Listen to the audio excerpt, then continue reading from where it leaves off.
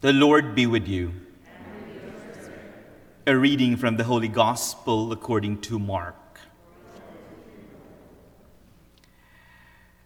Jesus and his disciples left from there and began a journey through Galilee, but did not wish anyone to know about it. He was teaching his disciples and telling them, "The Son of Man is to be handed over to men, and they will kill him. And 3 days after his death, the Son of Man will rise." But they did not understand the saying, and they were afraid to question him. They came to Capernaum, and once inside the house, he began to ask them, "What were you arguing about on the way?" But they remained silent. They had been discussing among themselves on the way who was the greatest. Then he sat down, called the 12, and said to them, "If anyone wishes to be first, he shall be the last of all and the servant of all." Taking a child, he placed it in their midst, and putting his arms around it, he said to them, "Whoever receives one child such as this in my name receives me, and whoever receives me receives not me, but the one who sent me." The Gospel of the Lord.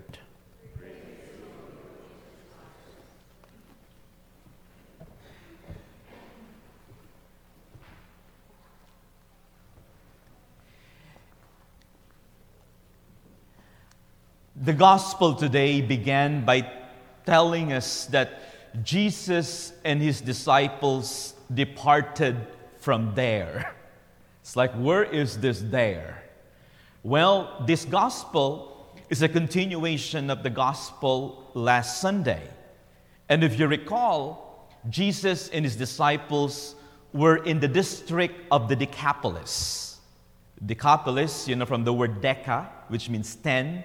Polis is the Greek word for cities. So Jesus and his disciples were in this district of the Decapolis, comprised of 10 cities. And if you recall the gospel last Sunday, it was about the cure of the man who was deaf and was also suffering from speech impediment. So Jesus just opened his ears and loosened his tongue. The cure was not just intended for the man that was cured. It was also intended for the whole district of the Decapolis, which during the time of Jesus was largely a pagan territory. Hopefully, the cure of the man from his deafness and also from his speech impediment will also open the ears of the people who were not believing in God, but also would hopefully open the ears of the disciples to his word, that finally they will get it. Well, they just departed from that place.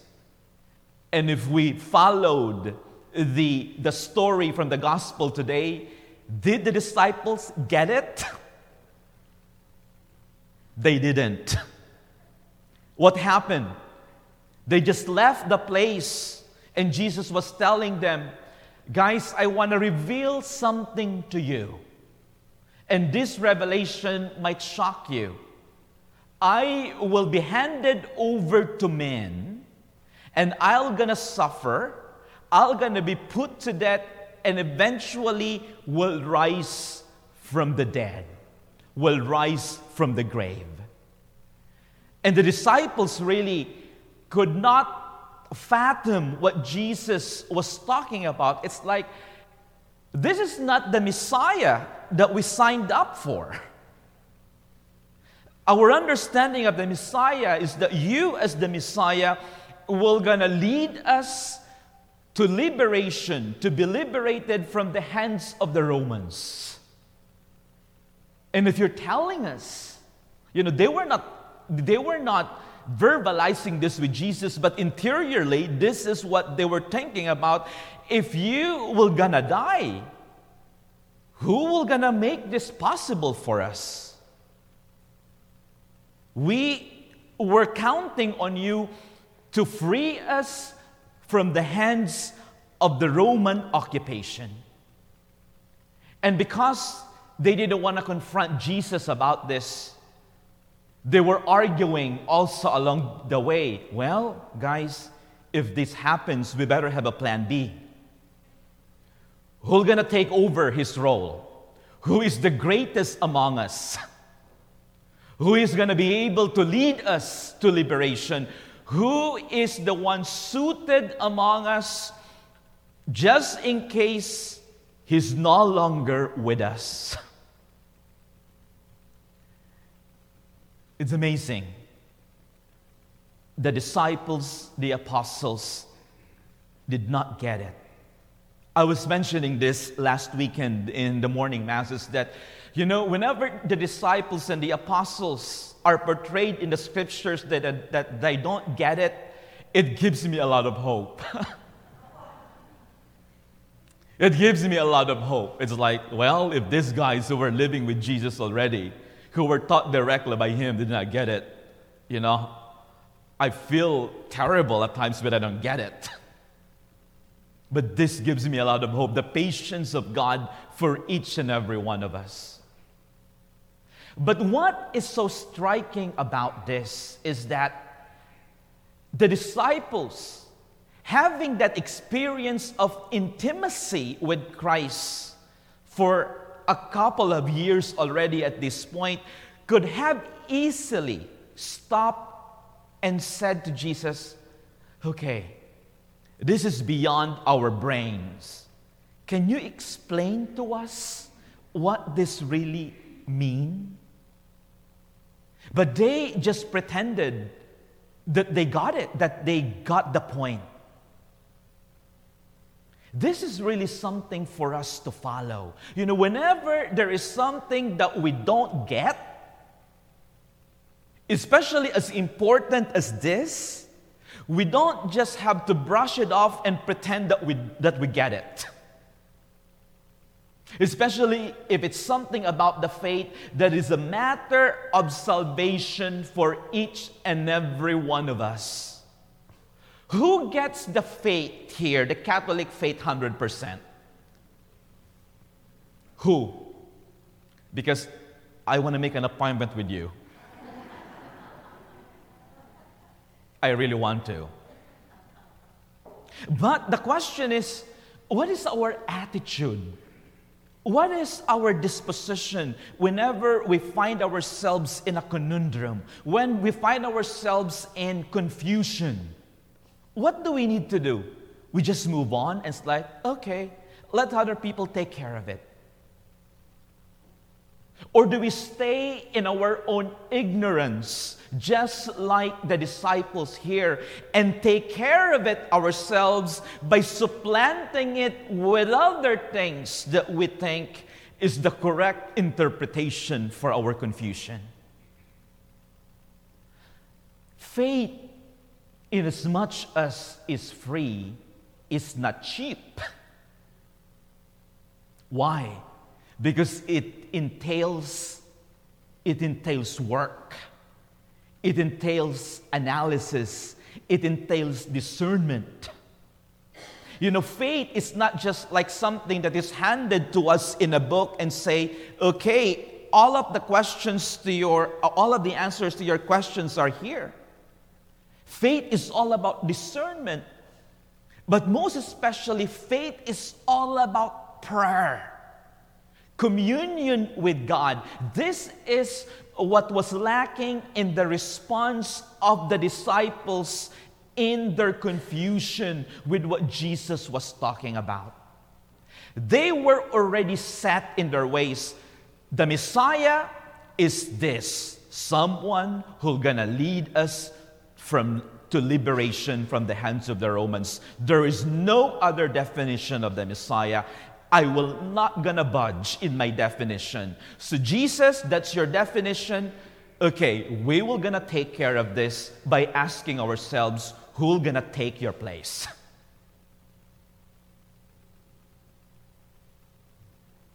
And Jesus, knowing too well what they were talking, finally confronts them in charity and in love.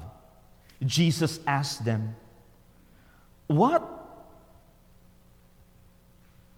were you arguing about on the way? What were you arguing about on the way? And you know, it's interesting, the reactions of the disciples. Mark said that they remained silent. They remained silent because they knew that they were doing something behind the backs of Jesus. They knew that their designs are not aligned to the designs of Jesus. They were embarrassed, as the word used by Mark, of what they were doing. They were ambitious, but also there was also this sense of jealousy. You know, remember the second reading today from the letter of St. James? Beloved, where jealousy and selfish ambition exists, there is order and every foul practice. They were jealous also of one another. They saw each other as a threat. If this guy will not going to be around, what if this guy takes over? I'm not really in good relationship with this guy. I'm going to be sidelined. What if this guy takes over the place of Jesus? We had arguments not too long ago. I will not going to get what I want. You see, you know what's problematic with jealousy and selfish ambitions is that it always looks towards the future. And it bereft it leaves the person not living in the moment, in the present. You know what's the other word for gift? Present.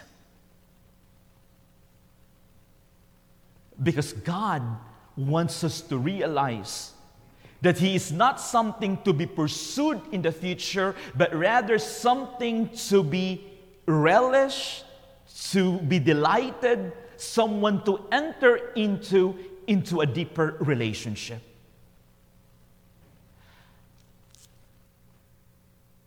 And then He said,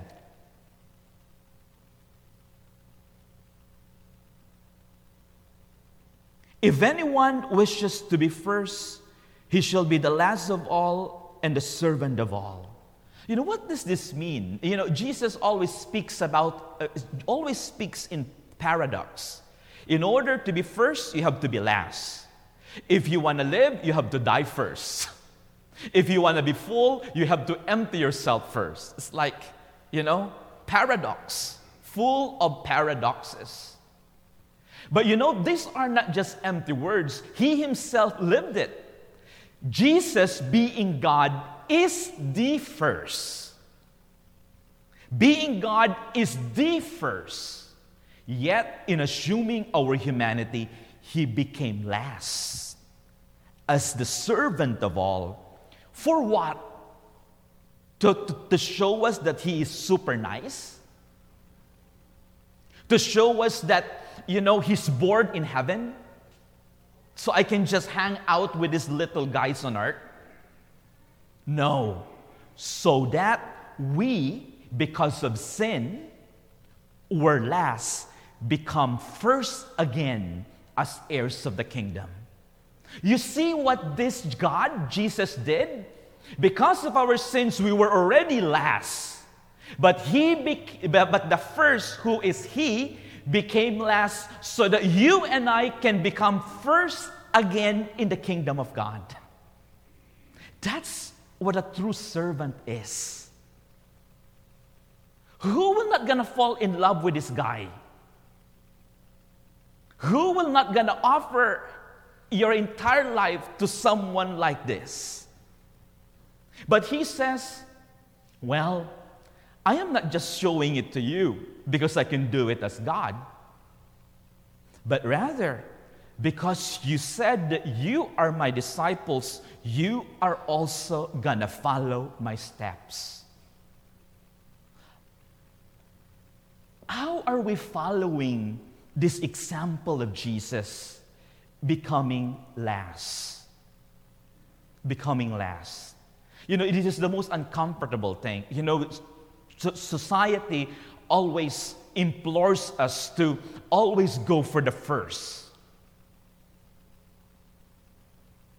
Always go for the first. Humility is being frowned upon, you know, in business, in sports, in whatever it is, because a lot of people think that if you're humble, you're just allowing people to trample upon you. But the ways of the kingdom are very, very different. What does it mean to embrace the last position in the kingdom of God? To accept our own reality, our strength and weaknesses. To accept everything of who we are. And if we realize who we are in front of God, we would always come to a realization that we cannot make it without God. That is why Jesus in the end showed us, He brought a child in their midst. Because a child during the time of Jesus is the most dependent person in the world. The most dependent. But also, the child, you know, they don't hold grudges. They forgive easily. They forget easily. You know, I'm always amazed with children. They bicker, but after 5 minutes, they're best friends again. But also, you can see their utter dependence to their parents. And this is the kind of attitude that God is trying to tell us. Because if you want to be a servant, you need to be humble. You need to realize that you can't do it all. It entails a lot of self-surrender. And if one is prideful and the ego is as high as the Eiffel Tower, one can never be a servant. But what does true service even mean? You know, service has 3 dimensions. We always think of service as serving the other. But also, service actually emanates or begins from within. I cannot genuinely serve other people according to the heart of Jesus if I don't know how to serve myself first. I was sharing about this last night in my vigil mass homily.